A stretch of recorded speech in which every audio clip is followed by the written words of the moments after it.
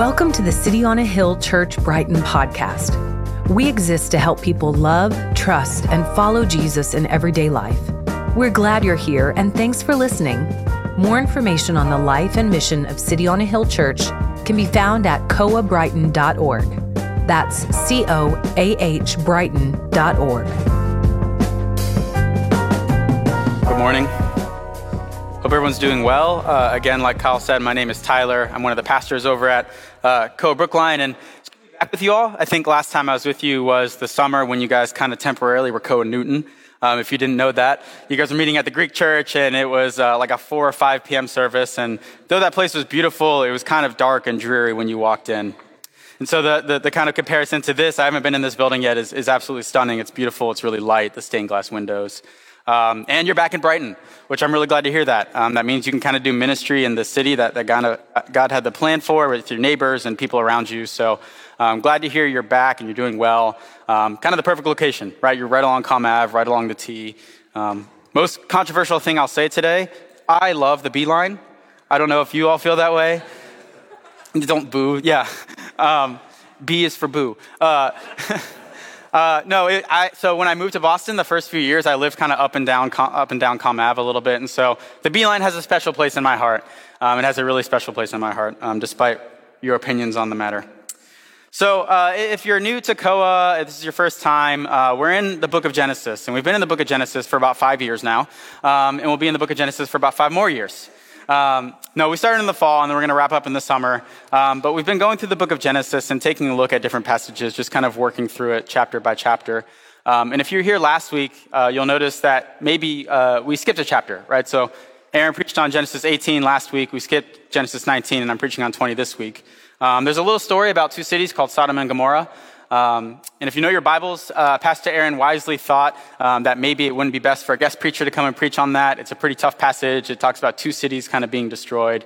And so it makes a lot of sense that maybe the pastor that's in your life week to week, day to day, is the one that kind of preaches that thing to you. So we're in Genesis 20 today, and then a few weeks from now, Aaron's going to come back and he'll preach Genesis 19. But Genesis 20. So this week, as I was reading this passage, as I was kind of studying this and thinking about this, the themes of consistency and inconsistency kept coming to mind. Consistency and inconsistency. And I think without a doubt, everyone in the room wants to be a consistent person. Right? I think everyone wants to be consistent, whether it's in your job, whether it's friendships or school or relationships or like your marriage or parenting. We all want to be consistent people in our faith. And it's really obvious when someone's inconsistent. Right? When someone is an inconsistent person, it's glaringly obvious. It sticks out like a sore thumb. Like you get assigned that semester-long project in college, a group project, and there's always like that one person, right, that either just kind of doesn't show up to your planned meetings or doesn't do their fair share of the work. Maybe you were that person. And they're just really inconsistent. And yeah, side note, I always find it funny, like there's nothing you can do about that, right? You're not going to go tell the teacher. It's like, okay, we're just going to do your work for you. Or whether it's a coworker, right, that just consistently, same thing, maybe doesn't deliver on a project or just isn't consistent in some way. Or maybe your fantasy football team, you have a wide receiver. One week they get 3.2 points per game, and then the next week they get 27 points. They're just super inconsistent. Or maybe at home, right, whether it's a spouse or your kids, they just kind of don't keep the house clean in a certain way or just aren't consistent in some way, and it bugs you. And of course, this thing goes deeper than group projects and fantasy football, right? There's spiritual inconsistencies. Like I'm sure many of us in this room are facing some sort of spiritual inconsistency in our own life right now. Whether it's just kind of simply struggling to be consistent in reading scripture or praying, whether it's struggling to be consistent in a certain fight against a certain sin, that's pornography or outbursts of anger. When you come face to face with inconsistencies in others and in yourself, it sticks out. Right? It sticks out like a sore thumb. And all of a sudden, with these spiritual inconsistencies especially, you kind of find yourself in this place of dread. Right? You kind of find yourself in this place of, oh, again? Like, God, again? Right? Like we have these peaks and valleys, like you hear on Sunday morning, you're worshiping, you're with God's people, and you're kind of experiencing God, and you're worshiping God, and you're communing with God. And then you get back home and Sunday night, all of a sudden, you're just kind of in this valley again. Whether it's sin or depression or what have you, just the week starting. And in enters that feeling of dread, right? Same sin, different day. It's interesting, our story with Abraham today has a lot to say about that. Right, our main character, if you've been tracking with us for the past few weeks, Abraham, he finds himself, interestingly, in the same exact scenario he found himself in 8 chapters prior, Genesis 12. And 8 chapters is really 20 to 25 to 30 years of Abraham's life. And he finds himself almost in a one-to-one type of scenario. In Abraham's life up to this point, if you kind of haven't been tracking, it is this series of peaks and valleys. Like, we largely consider Abraham to be this faithful man of God, but there is no doubt he has mountaintop experiences where he is faithful and he listens to God and he talks with God and he communes with God. But in the same time, we have these valleys of sin, of an inability to trust God, of inconsistency. And so in the middle of these valleys and these peaks, we find ourselves in the same place, same story, same scenario. And so the question arises, what will Abraham do the second time? Like, it's been 20 years. Like, surely, like some of you in this room aren't even 20, like more than your whole life. Surely Abraham's figured this out. Right? All these peak moments of talking with God, communing with God, being a leader, living in faith. Surely Abraham has figured this out. Right? This godly man, it won't be same sin, different year, right? But it is. And just like in Genesis 12, 30 years prior, Abraham lies again. He manipulates Sarah again. He doesn't trust God again. And he endangers the other people around him. Last time it was Pharaoh and the Egyptians. This time it's Abimelech and his people. And so it seems Abraham, Father Abraham, this great man of faith, seems to almost have an inability to have a consistent walk with God. Like, is his whole life just going to be inconsistencies of peaks and valleys? And if that's his whole life, we have to ask the question, is there any hope for us? Because being an inconsistent Christian is exhausting. Peaks and valleys are exhausting. Is there any hope for us? Can we be consistent Christians? The answer is yes. The answer is yes. And our passage actually shows us this, right? Because when you look closely, when you dissect what's actually happening in the story, you kind of learn that the part or the thing that's ultimately in control and ultimately driving the story forward is not Abraham and his sin and his inconsistencies and his actions. It's actually God and his consistency. And that's kind of our main point, our main takeaway for today.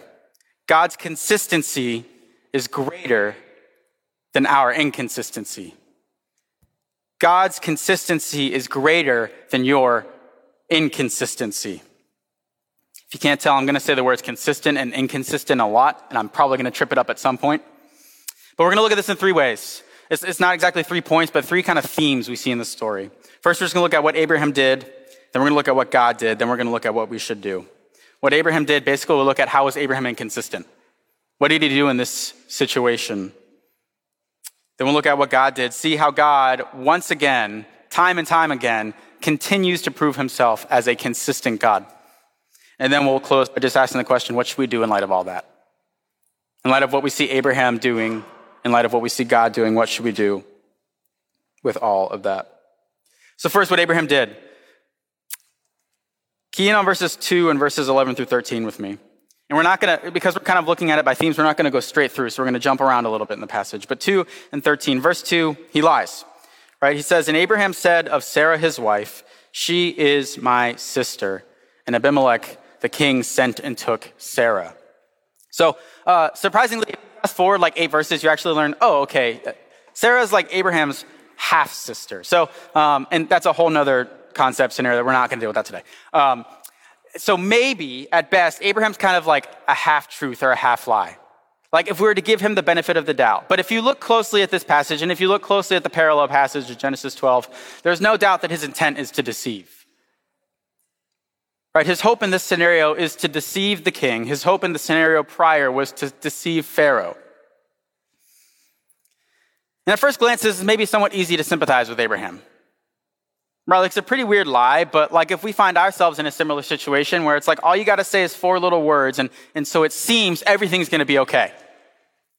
Like you're in this situation, you're in a foreign land, a foreign country, and all you got to do to make sure you're okay, to make sure your wife lives, to kind of save your own skin is say, she is my sister. That's all you got to do. Like I think maybe we can actually start to understand that a little bit, right? It seems somewhat understandable. Seems like this little lie maybe is not going to have many consequences. But as we see in a minute, it's actually not so little. It's not such a small thing. Because when you really get down to it, when you really parse through what is Abraham doing here, what is he kind of saying, what is he doing? Is it just a lie? What he's actually doing in this moment is not trusting God. Not trusting that God would keep his promises. If you remember earlier in the book, Abraham was promised that he would become a great nation. God made this promise to Abraham that he would make him a great nation. He would bless him with tons of offspring, more than the stars in the heavens and more than the dust on the ground. And that he would give him this great land, right? He's made these promises to God. But Abraham in this scenario is thinking, how can I get these things if I'm dead? Right, so what does he do? He kind of tries to take the promise into his own hands and work it out himself. And this becomes crystal clear later on in the passage, verses 11 through 13. Right before this, Abimelech, he confronts Abraham like, dude, you said she was your sister. Why did you lie to me? He says, what have you done to us? You have done to me things that ought not to be done. Next time my wife's upset with me, I'm going to throw out that line. You have done to me things that ought not to be done. And Abraham responds, I did it because I thought there is no fear of God at all in this place, and they will kill me because of my wife. In other words, I didn't trust God to keep his word. In other words, I didn't trust that God is who he says he is, and he'll do what he says he's going to do. When we put this little lie in that light, all of a sudden we have a lot more in common with Abraham than we first thought.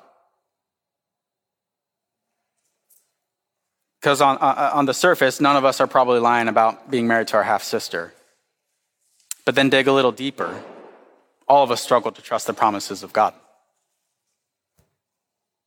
Right? A few examples. God promises that he knows what we need and he will provide for us. And therefore we shouldn't be anxious. Yet how many of us every day, anxiety of some kind, right? Or God promises that he is our strength and our weakness, and that actually in our weakness, his strength is made perfect and shown. Yet how many of us are really reticent to admit when we need help or when we're in a moment of weakness? We too struggle to believe the promises of God. We see the consequences for those kind of sins. The consequences for this little lie, this little moment of mistrust that Abraham had are actually massive. Right? As much as the culture around us kind of wants to prop up this idea that as long as it doesn't hurt others, everything is permissible, there's no getting around the fact that sin affects everyone. And sin affects the people around you. In both accounts of Abraham lying, the sin doesn't just affect Abraham, it affects Sarah, it affects Pharaoh, it affects Abimelech, it affects the people. And so what this short story, thousands and thousands of years ago, shows us is that no matter how small you think your sin is, there's always consequences. I was extremely convicted of this in my own life recently. About a month or two ago, I was driving home and I was just pretty much right in front of my house, and it was one evening, early evening, and it was cold and it was raining and it was really windy, just like a disgusting night. I'm driving and there's this guy on the side of the road kind of trying to cross. Like I see him, like I'm driving up and I see him kind of looking like, waiting for a car to stop and let him pass. And I'm in a bad mood, as all Boston drivers are at all times. I'm in a bad mood and I'm just like, bro, you're like 20 feet from the crosswalk. Just walk down there and cross. I'm not going to stop for you to cross. But the light turns red and the cars in front of me come to a stop. And then I come to a stop kind of right parallel with this man. And surprise, surprise, I'm still deciding to be a jerk. And I'm like, okay, you got to learn. I'm not going to let you cross. And so I come and pull up really close to the car that stopped in front of me, like making it very clear, like, bro, I'm not letting you cross, bro. And so this guy, he kind of like flings up his arms, like, what are you doing? Like, basically, like, you're being a jerk, which is true. And he walks around behind my car and crosses the street. And as he walks around and starts to walk across, he looks in my window and we lock eyes. And it's one of the employees at the store is like 50 feet from my house. A store that I frequent. And this is a man that I was trying to get to know, that I was trying to develop a relationship with and really wanted to share my faith with eventually. Like I know his name. I know where he grew up. I know how many kids he has. I know where he vacations. It's off the Cape. It sounds lovely. Like I knew what he did for work before his place of employment now. One seemingly small moment where I decided to lack compassion and care and reflect the love of Christ. Seemingly small moment, and all of a sudden my witness with this man is tarnished. At that time, he didn't know like what I believed or what I did for work yet, but I was like, what is he going to think when I tell him now? Like, is that going to discredit my faith a little bit? Is that going to reflect well on God? No. These small things come with big consequences. Small, quote unquote, sins come with big consequences. That's something we see in this passage. But luckily, in my life, in your life, in Abraham's life, our inconsistencies, our sins are not the things running the show. Right? Thankfully, we learn from this passage that Abraham's failures are not the only thing at work. God, as he always does, intervenes at the perfect time, as he's done before. And he actually reveals that he's the one that's been consistently working behind the scenes to make things right. So secondly, we'll look at what God did. And actually, before we dive in to what he did, I don't want us to miss the tension that's building in this story, that's really been building throughout all of Genesis, and that really builds throughout all of the Old Testament. If you want to take away some themes about like how do you understand certain parts of the Old Testament, you have to go back to Genesis 1 through 3. If you remember Genesis 3:15, as Adam and Eve are in the process of getting kicked out of the garden, God actually makes this promise to them, and he promises that there will be an offspring of Eve that will crush the head of the serpent, which is somewhat metaphorical language to mean that there will be a child that does away and defeats sin and evil and Satan and brings God and his people back into harmony. Right? And so this promise is in the background of every story of Genesis. There's this building tension in every story centering on this promise. Right? So that's Genesis 3. Genesis 4, this promise is right in view with Cain and Abel. Like the original listeners, when they heard about the story of Cain and Abel, sons of Eve, their ears would have perked up. Like, are one of these sons like the promised child? Is this it? And if you know the story, it's not so. Abel seems righteous, but Cain kills him. In our story, this promise is in view too. Not only that promise, but the promises that God made to Abraham. And if you get halfway through the story and see that Sarah, his wife, is taken, all of a sudden it kind of begs the question, like, God, what are you doing? Like, are you not going to uphold your promise? Are you actually maybe not who you say you are? Are you not good? Like, are you going to bring humanity all this way just to let inconsistencies and sins and failures run the show and derail your plans? Maybe some of you feel like that in your own life. So that's the tension that's in our passage. It's not just what's going to happen to Abraham, what's going to happen to Sarah. It's, is God who he says he is? Because yes, although in Genesis, this has been thousands of years up to this point, this is still relatively very early on in the Bible. And so the original hearers, the original audience, and us yourself, if you're reading through this for the first time, you're beginning to develop a view of who is God? Who is this being that created the universe? Is he good? Is he consistent? Is he who he says he is? These are the tensions that are at play in each story that we read in Genesis. Like if God doesn't show up here, Abraham and Sarah are screwed. If God doesn't show up, the promise that God made to Adam and Eve and humanity, the promise that God made to Abraham seems to be annulled. But realize this and find comfort in this. Promises from God do not hinge upon the consistency of his people. The promises that God made to Abraham do not depend on Abraham. The promises that God makes to you do not depend upon you. They don't depend on your consistency or inconsistency or your abilities or capabilities. The driving force of this story, the driving force of the promises of God is God himself.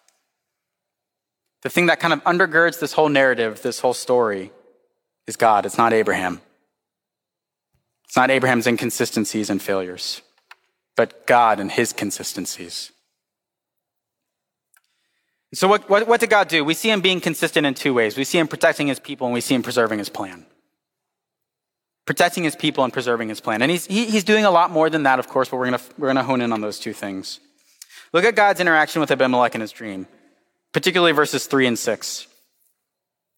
But God came to Abimelech in a dream by night and said to him, "Behold, you are a dead man because of the woman whom you have taken, for she is a man's wife." In other words, I'm protecting my people. In other words, I'm protecting Sarah. And what's interesting, Sarah isn't the only person that's protected in this story. Right? Read verse 6. After this, Abimelech tells God that he didn't know Sarah was someone's wife. And what does God say? He says, "I know, and it was me who kept you from sinning against me. I, God, didn't let you touch her." And so in a weird kind of unexpected twist, not only is God protecting Sarah, God's also protecting Abimelech. And it's not just God protecting his people, it's God protecting his people in light of his plan. Back in Genesis 12, God being consistent, he does the same thing. He protects his people and preserves his plan. He has a plan that will not be thwarted by human activity. God has a plan for you that will not be thwarted by your inabilities and inconsistencies. Now, as Christians on the other side of the story, we have a fuller picture of what that plan is, right? When God is consistently keeping his promises to Abraham, we know that eventually that leads to Christ.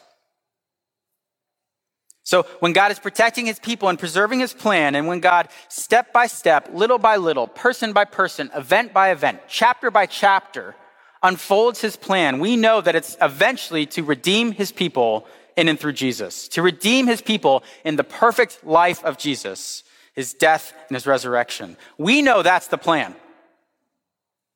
We know that's what's going on behind the scenes. Ultimately, this is why God protects his people. This is why God preserves his plan. This is why God is consistent, to bring forth a savior. And side note, we're in Genesis and it's a lot of interesting stuff, but sometimes it's really easy to kind of get down in the weeds, and we should be in the weeds. We should be looking at these details, but sometimes it's easy to forget the bigger picture, that everything in Genesis anticipates Jesus. There's this moment in the Gospels after Jesus' resurrection. It's called the Road to Emmaus, and Jesus is walking with these two dudes, and he just takes a moment, and the passage says that he opens their minds to the fact that the scriptures are all about him. Everything in scripture is saturated with the story of Christ. Everything we read points to Jesus, anticipates Jesus in some way, shape, or form, is fulfilled in Jesus. Don't lose sight of that as we work through Genesis, because if we lose sight of that, we lose sight of the main point. So in this story, despite what it seems, God's consistency is greater than Abraham's inconsistency. God's consistency is greater than our inconsistency. Now here's the kicker. Here's the kind of what should we do kind of moment. Just because God's in control and everything depends upon God's consistency doesn't mean that we are free to then be really inconsistent, sinful, doing whatever we want kind of Christians. Right? God wants consistency from us. God wants us to consistently trust him. And I'm sure if we raised our hands in this room, hey, you all don't want to consistently struggle with the same sin. You all want to be consistent Christians, consistent people. So just two ways we can grow in our ability to be consistent Christians. Just two. The first one's more theory, the second one's more practice. The first, success in being a consistent Christian lies in trusting in God's consistencies. Being a consistent Christian means trusting in God's consistencies. Consistency as a Christian does not depend on rhythms or habits or schedules, but on trusting in the consistency of God. We talked about this a little bit earlier, right, with Abraham and his sin and his inconsistency. What was it? It's not that he, on the surface, did or didn't do certain things. It was that he didn't trust God. He didn't take God at his word and didn't think that God was going to be consistent. And so our battle as Christians who desire to be consistent and faithful lies in trusting God and trusting in the gospel. Right, trusting the good news that God is who he says he is, and he did what he said he did through the work and person of Jesus Christ. That's a powerful reframe when you're talking about being a consistent Christian. Right, because it no longer centers on what you do or don't do, but rather it centers on the consistency of God. And then we go from there. To give just like a practical example of what it looks like to kind of reshape or reframe your thinking in light of this. Years ago, I was helping a group of guys who were struggling with lust or pornography, just to kind of work through that sin, work through that struggle. And so each week we would meet at 8 a.m. on Saturday. I don't know why we chose that time. There was like no one with kids in that group and one married couple. Like we could have done a different time, but there we were, Saturday, 8 a.m. Just trying to work through this sin. And we're a few weeks in, and I just realized like no one's making progress. No one's really growing in their ability to be a more consistent Christian in this area. And I kind of took a step back and I was like, well, what's going on? And I realized that our conversation centered only on results. Only on what we did or didn't do. Like how many times did you mess up this week? Did you keep yourself out of compromising situations this week? Did you call your accountability person or whatever? Did you hit up your DNA group? Did you hit up your CG? And we weren't getting anywhere. And we should ask those questions. We should talk about those things. But we reframed our thinking instead to focus on God and who he is.